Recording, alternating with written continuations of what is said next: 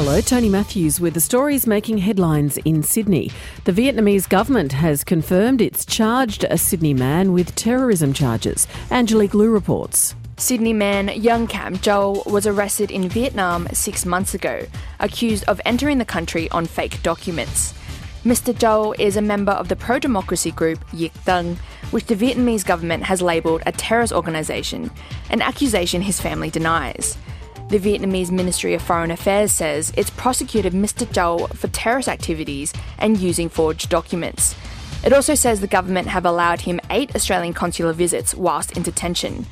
Mr Joel faces a possible prison sentence between 12 months to 20 years and even the death penalty.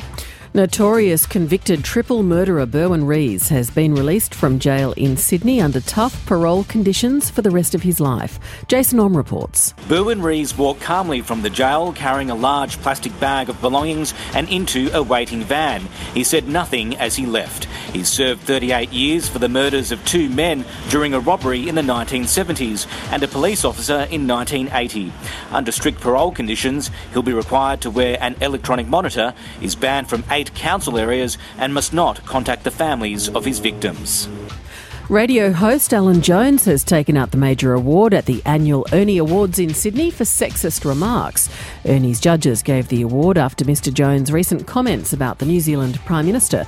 Speaking on ABC Radio Sydney, Ernie's founder Meredith Bergman says the awards are now in their 27th year. The terrible thing is that each year I think, no one will say anything terrible this year. we should cancel the Ernies. And then the terrible things, of course, are said. For more details on those stories, go to ABC News Online.